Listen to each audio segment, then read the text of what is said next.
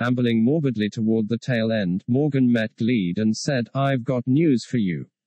"Go ahead," invited Gleed. "Intrigue me. You're to get stripped, eh? If you go to town you do it in your pelt." "Ha, funny," said Gleed. "It's an order," Morgan asserted. "Whose? Grader's. I don't take orders from him. It's a joint one issued by His Excellency, the Colonel and the Captain. I'm not kidding you, either. All men who visit the town must do so wearing only their boots and some hair lotion. You'd better go and prepare your buddies for the shock. I'll tell the crew." He mooched away, sour-faced. Gleed had a moment of doubt, decided that Morgan was too self-important to descend to childish tricks. He hastened toward the troops' quarters, encountered Bidworthy at the halfway mark. "Pardon, Sergeant Major," he began with great respect, "do you know anything about this order that men on leave must go out unclothed?" Bidworthy looked him over very slowly from head to feet and with equal slowness from feet to head. "How much service have you put in?" 20 years. Nodding profoundly, Bidworthy went on, 20 years. "Service. 3 stripes, a full-blown sergeant, and still you listen to barrack room gab." "First Mate Morgan told me about it," Gleed protested. "Then he must have a warped sense of humor," said Bidworthy. "But at your age and with your rank you should know better than to fall for it." With low cunning, Gleed prompted, "Then it's your order that we go in ceremonial uniform." "It is not my order at all," denied Bidworthy. "It doesn't have to be. It's a rigid regulation of which everyone is well aware. What's more, I shall hold the usual inspection to ensure that it is obeyed. There will be trouble for the man I find sloppily dressed." He paused, added with menace, "even if he happens to be a sergeant." Before Gleed could think up an adequate reply, a trooper stuck his head out of a nearby doorway and said, "Excuse me, Sergeant Major, the Colonel is calling for you on the intercom. Want to answer from here?" "Yes." Bidworthy hurried into the room, leaving the door wide open. It was too great a temptation for Gleed, who remained in the corridor and stretched his ears. "Sir," sounded Bidworthy's gruff tones. "Yes, sir. The first roster. What?" This was followed by a peculiar choking noise. "Do I hear you aright, sir? You mean actually nude? But, sir, the regulations." More gargling. "I understand, sir. It's an order," came the click of a phone being cradled. A period of heavy breathing. When Bidworthy emerged he looked like a sleepwalker. His face somewhat apoplectic, he walked right past Gleed without seeing him. A minute later Gleed charged into the first dormitory and looked it over with an authoritative eye. A few troopers were lying on their bunks absorbed in books. Several were playing cards. Others were brushing jackets and pressing pants. On the nearest bunk Trooper Patelli was assiduously shining his heavy boots. "You on the first roster?" inquired Gleed. "Yes, Sergeant." "Then you'd better give those a polish like you've never given 'em before. Not just a good polish. Not even an excellent polish. Make it a superb polish." Patelli asked why. "Because," informed Gleed, "those clompers are all you'll be wearing." "All?" said Patelli, mystified. "All is what I said." "You mean I've been taken off the roster? They've stopped my leave. I can't go out. Why'd they pick on me? I've done nothing wrong." By now the readers had dropped the books, the players put down their cards, the pants presses ceased work. Everyone was staring at Patelli. Self-consciously he gave the boots a couple of rubs before repeating his complaint. "Why'd they pick on me? Much as I hate to deprive you of your martyrdom," said Gleed, "I have to state that everyone is picked on. Every mother's son of us. The order is that leave must be taken in the bare, front and back." "No," exclaimed the readers. "No," chorused the card players. "No," shouted the pants presses. "Yes," insisted Gleed. Patelli flung his boots on the floor. "I'm not taking my leave. I refuse to go." "Why?" asked Gleed. "Are you adorned with a vulgar tattoo? There'll be lots of women in that town. What of it? Your mother was a woman, wasn't she? They can't see any more than she did." "That's different," said Patelli. "If I remember aright," Gleed continued, "you were one of that squad whose physical examination was conducted by a woman. I don't recall you playing hell about it then. She was a qualified doctor. Mothers and doctors aren't the same as ordinary women." The Hygiene females aren't the same, either. They're a bunch of nakes. What's one more among a million of them? I don't care, said Patelli. I don't go out without so much as my shorts. Cowardice in the face of the enemy, pronounced Gleed. You surprise me, Patelli. No spine, no guts. That's better than no clothes, Patelli retorted. Somebody called impudently, you're on the first roster, Sarge. Are you going out? Providing I've got company, Gleed said. There's no fun in fooling around on one's own. He left the dormitory amid a gabble of voices, went to the next one, gave them the same news. Then to the next and the next. By the time he had finished, nobody had yet been informed by Bidworthy, that person having decided that it was bad enough having the accept a breach of regulations without also making himself the instrument of its not mission. At 10 in the morning 8 men lined up in the mid-airlock. They were decoy ducks for the 200 others who had decided to postpone going out pending first-hand information on what it was like to stroll around town sans zoot. 5 of the 8 were former members of sunbathing societies, imperturbable because facing a familiar prospect. One was a physical culture practitioner only too willing to exhibit his beautiful body. One was doing it for a bet. The 8th was Gleed, determined to assert every man's right to shore leave come what may. Bidworthy arrived, his face flushed in manner suggesting a few preliminary nips at a bottle. Standing squarely before the first man, he shot a swift look of revulsion over the body, concentrated attention upon the boots. It was obvious that he was gravely handicapped by lack of helmets to be not adjusted, belts to be tightened, buttons to be fastened. His attitude was the same right along the fine until he came to Gleed. There at last he found something to criticize. How is it, he inquired with exaggerated politeness, that I have not been informed of your precipitate demotion? Gleed eyed him blankly. Where are your stripes? Bawled Bidworthy. On my uniform, Sergeant Major, replied Gleed as soothingly as possible. I am not wearing my uniform right now. Is that so? I am indebted to you for the information. I wouldn't have been aware of it if you hadn't drawn my attention to it. He fumed a bit, then roared, get those stripes on somehow, I don't care how. Paint 'em on if necessary. The fact that you're stark doesn't mean you've been discharged from the Space Service and have ceased to be an NCO. With that he marched irefully out, pausing only to look back and say, God help us. Something seems to be eating ruthless Rufus, remarked the physical culture expert, expanding his chest and strutting around. You coming with us, Sarge, or going on your own? I'll have to put these stripes on first. How am I going to do it? Go see Trooper O'Keefe in the 4th dorm, suggested one of the others. He's got plenty of lipstick. All right, wait for me, you fellows. Gleed went to the 4th dormitory, found O'Keefe sitting on his bunk practicing a conjuring trick with 2 colored balls and a silk handkerchief. The other occupants goggled at the nude arrival with complete lack of respect for rank. Ignoring this, Gleed asked, is it a fact that you have some lipstick? Lipstick? O'Keefe registered great pain. What do you think I am? Extracting a box from under his bunk, he opened it, revealed a jumble of fake playing cards, wire puzzles and similar stuff. From this mess he dug out a flat tray full of what appeared to be colored candles. Theatrical grease paint. He informed. He fished up a false beard, jet black and fluffy. Want to disguise yourself? No, I've got to show my stripes. I thought maybe you could mark them on my arm. Sorry, said O'Keefe, enjoying himself, but as a common trooper I lack the authority to make you a sergeant.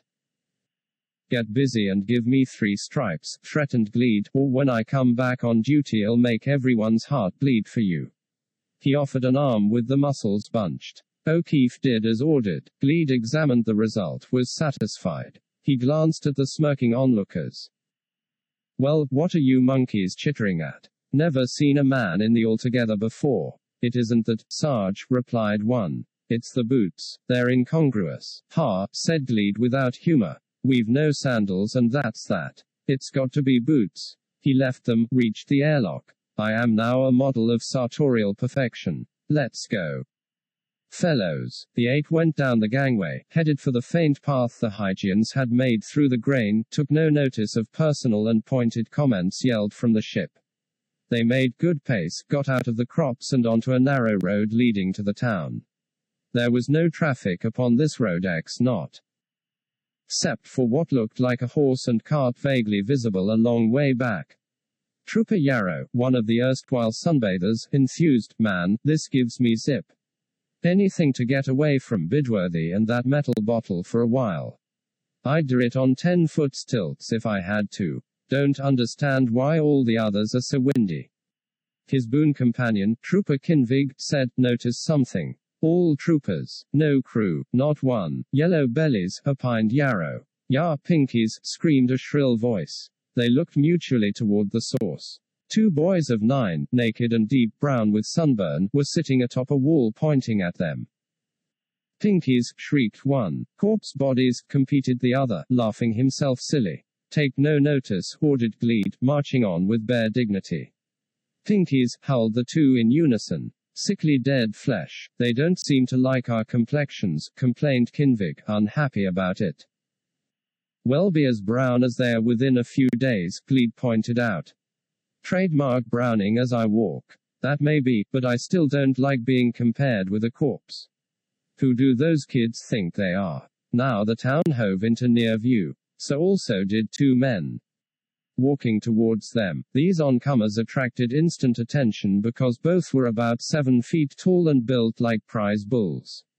They weighed about 300 pounds apiece. Each was adorned with an inscribed silver disc hanging from his neck by a thin chain. Stepping into the visitor's path and bringing them to a halt, they surveyed the group with mingled disgust and disdain. One spoke, his voice deep and authoritative. "You're Terrans. That's obvious, Lashman," observed the second of the pair. "Pale, thin, underweight and ruining their souls with clumsy footgear." "I know, Fant," said Lashman. "But we have to be formal about this." He returned attention to Gleed, picking on him because of his greasepaint stripes. "Terrans." "Yes," said Gleed, accepting the role of spokesman. "Where are you going? What's it to do with you?" asked Gleed toughly. "Everything." Lashman pointed to the disc shining on his huge chest. "We are public guardians. We are entitled to ask questions. Where are you going? Into town. Who gave you permission to do so?" Not liking the situation nor the enormous size of his opponent, Gleed decided that a little tact would not come amiss. "Our commanding officer. He's had an interview with your mayor and has since allowed us to go out." "Then let's see your certificates of fumigation." "Certificates of what?" exclaimed Gleed, thunderstruck. "Fumigation," repeated Lashman and added in an aside to Fant, "defective hearing. In need of oral irrigation. Canals blocked with dirt," agreed Fant. At that point the physical culture expert stepped to the front, swelled his muscles and demanded aggressively, "Who says we should be fumigated?" Reaching out a hand the size of a spade, Lashman picked him up by the scruff of his neck, held him in midair and said clearly and distinctly, "Shut up." Then he put him down. The victim shuffled sheepishly to the back of the bunch. Lashman spoke to Gleed. "Have you or have you not been fumigated?" "We're quite clean. We wouldn't have been permitted to leave the ship if we'd been unclean." "Have you or have you not been fumigated?" "No, we haven't. You can't enter the town unless medically examined and disinfected." "Ya, waxies," came a thin cry from the distance. "Why not?" asked Gleed, disappointed and peeved. "Do you think we're full of disease? The law is the law. If you don't like it, get it altered. This is no way to treat friends," Gleed persisted. "If your mayor had objected to us looking around, he'd have said so." "Was he asked?" put in Fant. "I don't know." "Then you can take it that he wasn't. What makes you think you can go where you like and do as you please on somebody else's world?" Why, Lashman interrupted. "And why have you left off your coverings? Why are you exposing your revolting bodies for all to see? Don't you know that it is indecent and disgusting?" "Holy smoke." Gleed went pop-eyed. "We've been ordered to do as you people do." "As we do." Lashman frowned his disapproval. "We don't display bodies anything like yours. If I were one half as feeble and decrepit, I'd hang myself from the nearest tree." Wouldn't you, Fant? Yaz, said Fant with pious fervor. We exhibit strong, healthy bodies, insisted Lashman. Like this one. He slapped his broad abdomen. It sounded like smacking a slab of granite. Something worth seeing. Think you're good, don't you? Interjected Trooper Yarrow with maximum sarcasm. Lashman stared at him forbiddingly. Did anyone request you to speak, skinny ribs? Let's go back to the ship, said Gleed. I'll make a report to the colonel. Maybe he'll take some action about it. But what about our leave, complained Kinvig. We're being bilked of it. What alternative do you suggest? Gleed invited. Kinvig couldn't think of any. Neither could the others. A united attack upon the tremendous public guardians might be successful but obviously would not gain him the keys to paradise. On the contrary, assault and battery would earn him a court-martial, if they survived to face it. I'm returning anyway, Gleed told them. You crummy-looking nakes can please yourselves. With that he about turned and marched off. As expected, the rest followed like sheep while Lashman and Fant gazed contemptuously at the new view. The group trudged in dismal silence, full of moody thoughts and some ill temper. Presently they came abreast of the wall. A sod of earth arced over it and struck the physical culturist upon his curvature. Yao Ha, sounded a yell of triumph. Skeletons, right on target, remarked Gleed with appreciation. Halting in his tracks, his face inflamed, the stricken one told all and sundry, I am about to commit murder. No you don't, commanded Gleed, grabbing his arm. Baby killing isn't in the contract. Keep going, back to the ship. Home sweet home, home, growled Kinvig, you slay me with your wit. They paraded onward while shouts of victory and screams of abuse faded away behind. Soon they met the cart previously noticed. It was drawn by a real earth horse that rolled its eyes as if it too considered him as an extraordinary spectacle. Though not as huge as Lashman and Fant, the driver was a powerful, heavily muscled specimen who treated the Terrans to a loud sniff, jiggled his reins and urged the horse from a plod to a slow trot. On top of the cart 2 teenage girls were sitting 3/4 buried in the load of hay. Glancing upward as they passed, Trooper Yarrow stopped as if held by an invisible hand, said in tones of delighted reverence, Look, fellows, real live dames. The girls pointed at Yarrow and giggled helplessly. One gasped a remark to the other and that set him off on another burst of merriment. With tears running down their faces, they clung together and boosted themselves to the verge of hysterics as the cart receded. Yarrow angrily demanded of nobody in particular, what's supposed to be funny? Us, Gleed told him. Leaving the road, they took their former route through the fields, arrived at the ship and mounted the gangway one by one. Each had the air of a pilgrim denied salvation for no known sin. In the airlock 10th Engineer Harrison welcomed them with frank surprise. What, so soon? Their frenzied welcome laid us out, Yarrow told him. We've come back to recuperate. Why don't you go and get a taste of it yourself? Inquired Kinvig. I intend to. I'm on the 3rd roster. What a picture you'll make, said Kinvig maliciously. Nude on a bike. He hurried after the others into the ship. Gleed went through the airlock last, looking sour.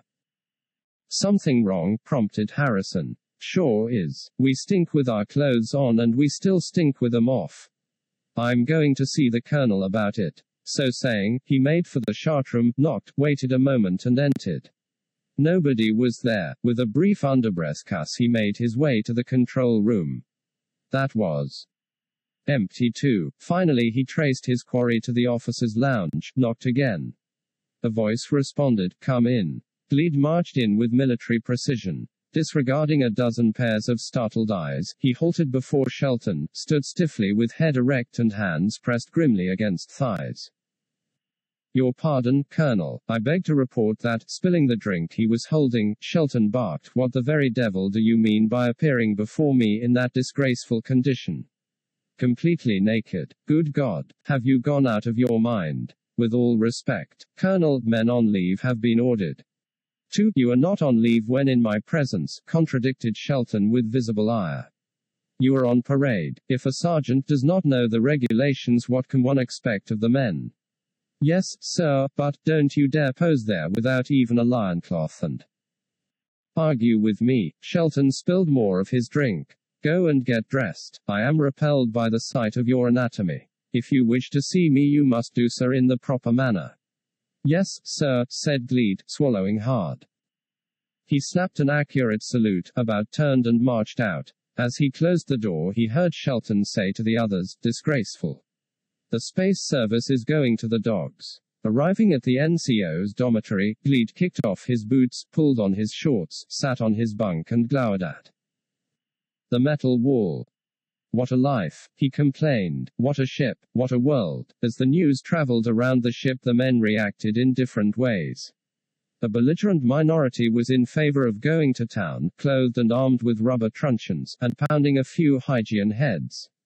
The rest philosophically accepted the fact that Terrans were unwanted oddities and swiftly built up a habit of referring to each other as freaks. This reached its climax when a trooper innocently replied to a question from Bidworthy by saying, Freak Moran has just gone to the washroom. Who? I mean Trooper Moran, Freak Major. By early afternoon, men off duty had found a temporary compromise by leaving the ship but not approaching the town. Some went for walks in the opposite direction, towards the distant forest. A few played handball. The majority were content to repose full length on the soft, cushiony sward, absorbing sunshine and fresh air and idly speculating about what their leaders might do to bring the natives to their senses. Most were of the opinion that no effective action would be or could be taken. Space, remarked Trooper Yarrow profoundly, flat on his back and chewing a straw, is a place where anything can happen, even nothing. You said it, Freak, supported Kinvig. Notice how the top brass has carefully refrained from setting an example for low not. Life's like us. Does Shelton try to get into town in his skin? Does his freakiness the ambassador? They do not. They sit on their butts in the officers' lounge guzzling the drinks and waiting for time to roll past. They're afraid to be seen in the raw, opined Trooper Jacoby. 99% of their authority is located in their uniforms, badges and insignia. I reckon there's a lot to be said in favor of universal nudity.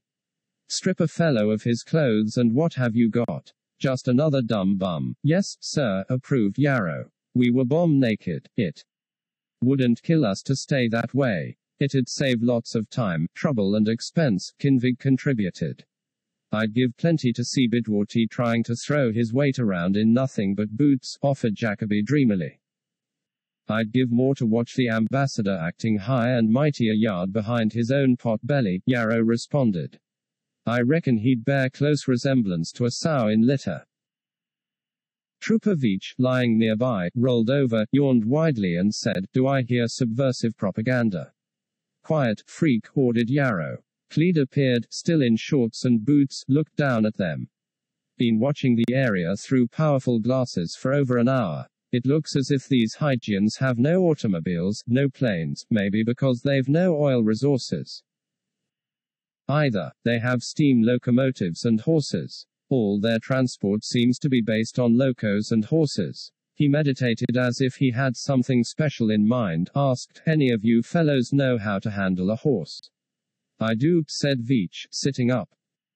Good, approved Gleed. Sergeant Schneed is a real old nag. Go and report to him for kitchen duty. Veach clambered to his feet and displayed much bitterness. After I get my release, I'm going to buy myself a hatchet.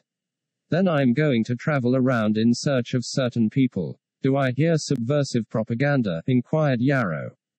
Giving him an ugly look, Veach ambled toward the gangway. Gleed lay down in his vacated place, gazed at the blue sky and let go a long-drawn sigh of pleasure.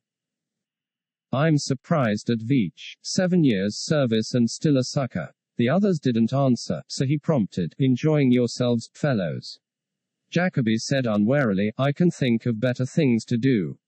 How right you are, approved Gleed. You chase after Veach and report for kitchen duty. Very ungraciously, Jacoby departed. Yarrow and Kinvig then decided it might be more comfortable a couple of 100 yards away. They moved before further conversation could bring forth the fact that the kitchen could make good use of them also. Grinning to himself, Gleed reposed full length and surveyed the sky until his eyes grew heavy. Presently he closed them and drifted into sleep. He had been snoring steadily for an hour when Yarrow nudged him wide awake. Sarge, that deputation is coming through the grain again. Getting up, Gleed had a look, recognized the mayor and his councillors. He hurried into the airlock, used the phone. Grader answered. Captain, that official party is returning. Bring them to the chartroom as before, Sergeant. Right, sir. With his whiskers flapping in the slight breeze, the mayor mounted the gangway.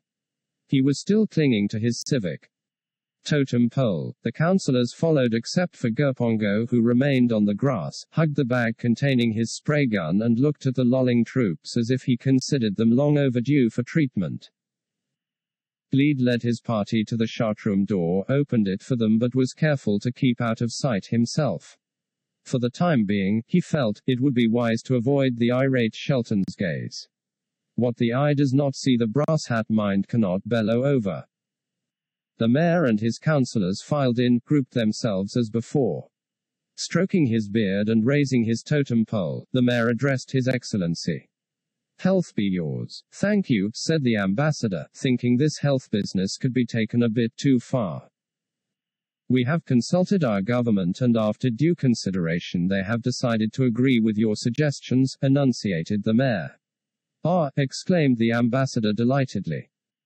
Upon certain conditions. The delight vanished as swiftly as it had come. What conditions? Producing a map from his shoulder bag, the mayor unfolded it, put it on Grader's desk and planted a wrinkled finger upon it. You will see that at this point, which is not far north of here, the great river Sambar splits and flows on either side of an island. It is a very nice island, verdant and healthy. It covers almost 1,000 acres and is ideal for an isolation camp. Isolation, echoed the ambassador, frowning. You can take over that island on the understanding that your men remain there for a quarantine period of 1 year. Quarantine. They may not leave the island and mix among our people before this 1 year is through.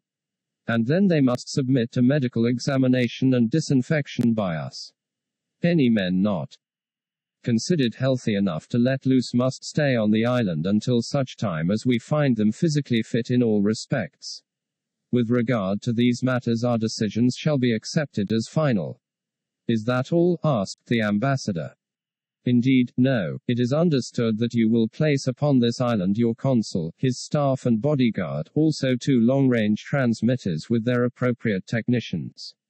Having done so, you will not at later date increase their numbers without first obtaining our consent. Anything more? Yaz, said the mayor, wetting his lips. If after 1 year a number of Terrans are permitted to travel where they please, they will not disgust the populace by wearing clothes. We cannot allow the minds of our children to be perverted by such filthy exhibitionism. Terrans must justify their freedom by behaving with common decency, as we do. That is not too much to ask. I suppose not, admitted the ambassador, slightly wryly. Lastly, finished the mayor, if in due time romantic associations should arise and it should be considered expedient to solemnize marriages between these Terrans and our people, such marriages will be recognized by you as legal and valid.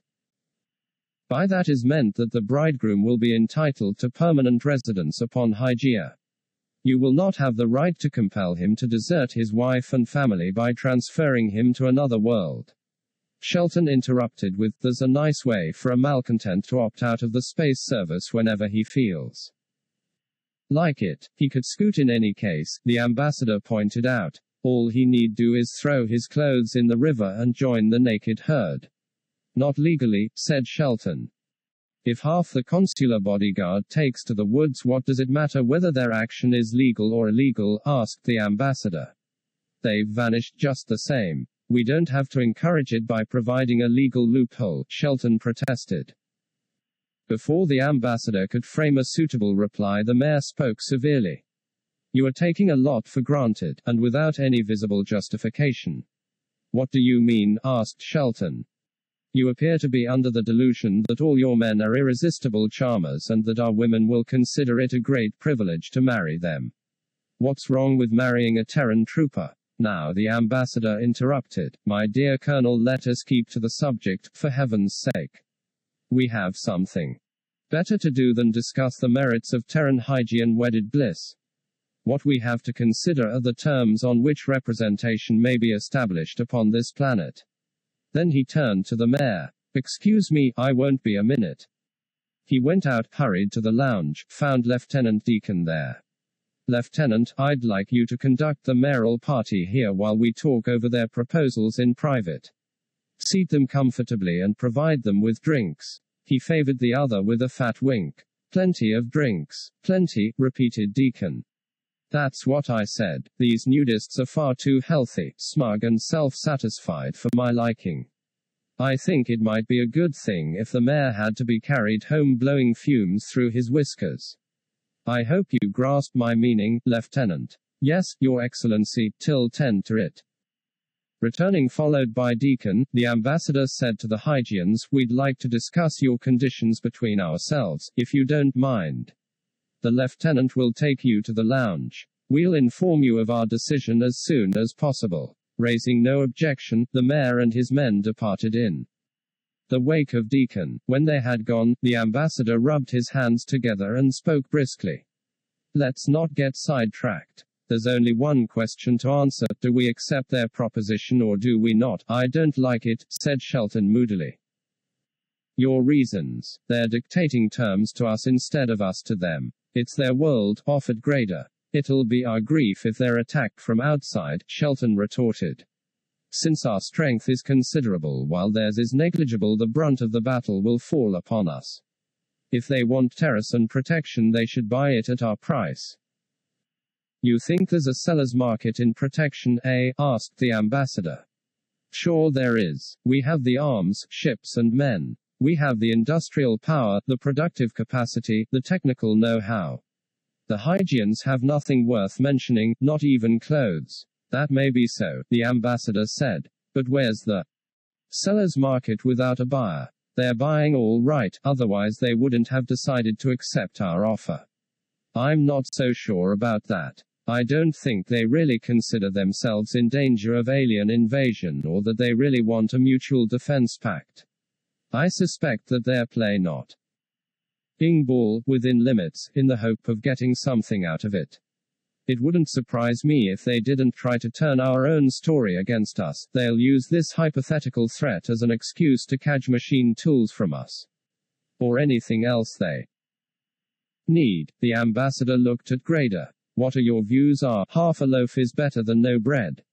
I agree. This island they've offered us will be a Terran foothold, even if a small, restricted one.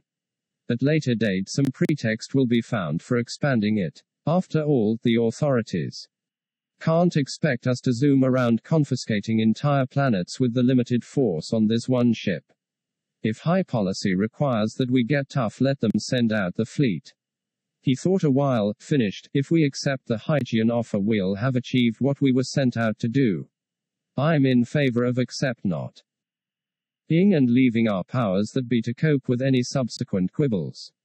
What do you say? We've 2 more planets yet to visit, reminded Grader. Nobody knows what complications we'll have to face on those, or how much time it will take. The sooner we finish with this one and move on, the better. I can't outvote the 2 of you, said Shelton with bad grace. That makes it unanimous, declared the ambassador. Let us go tell them and join the drunken celebration.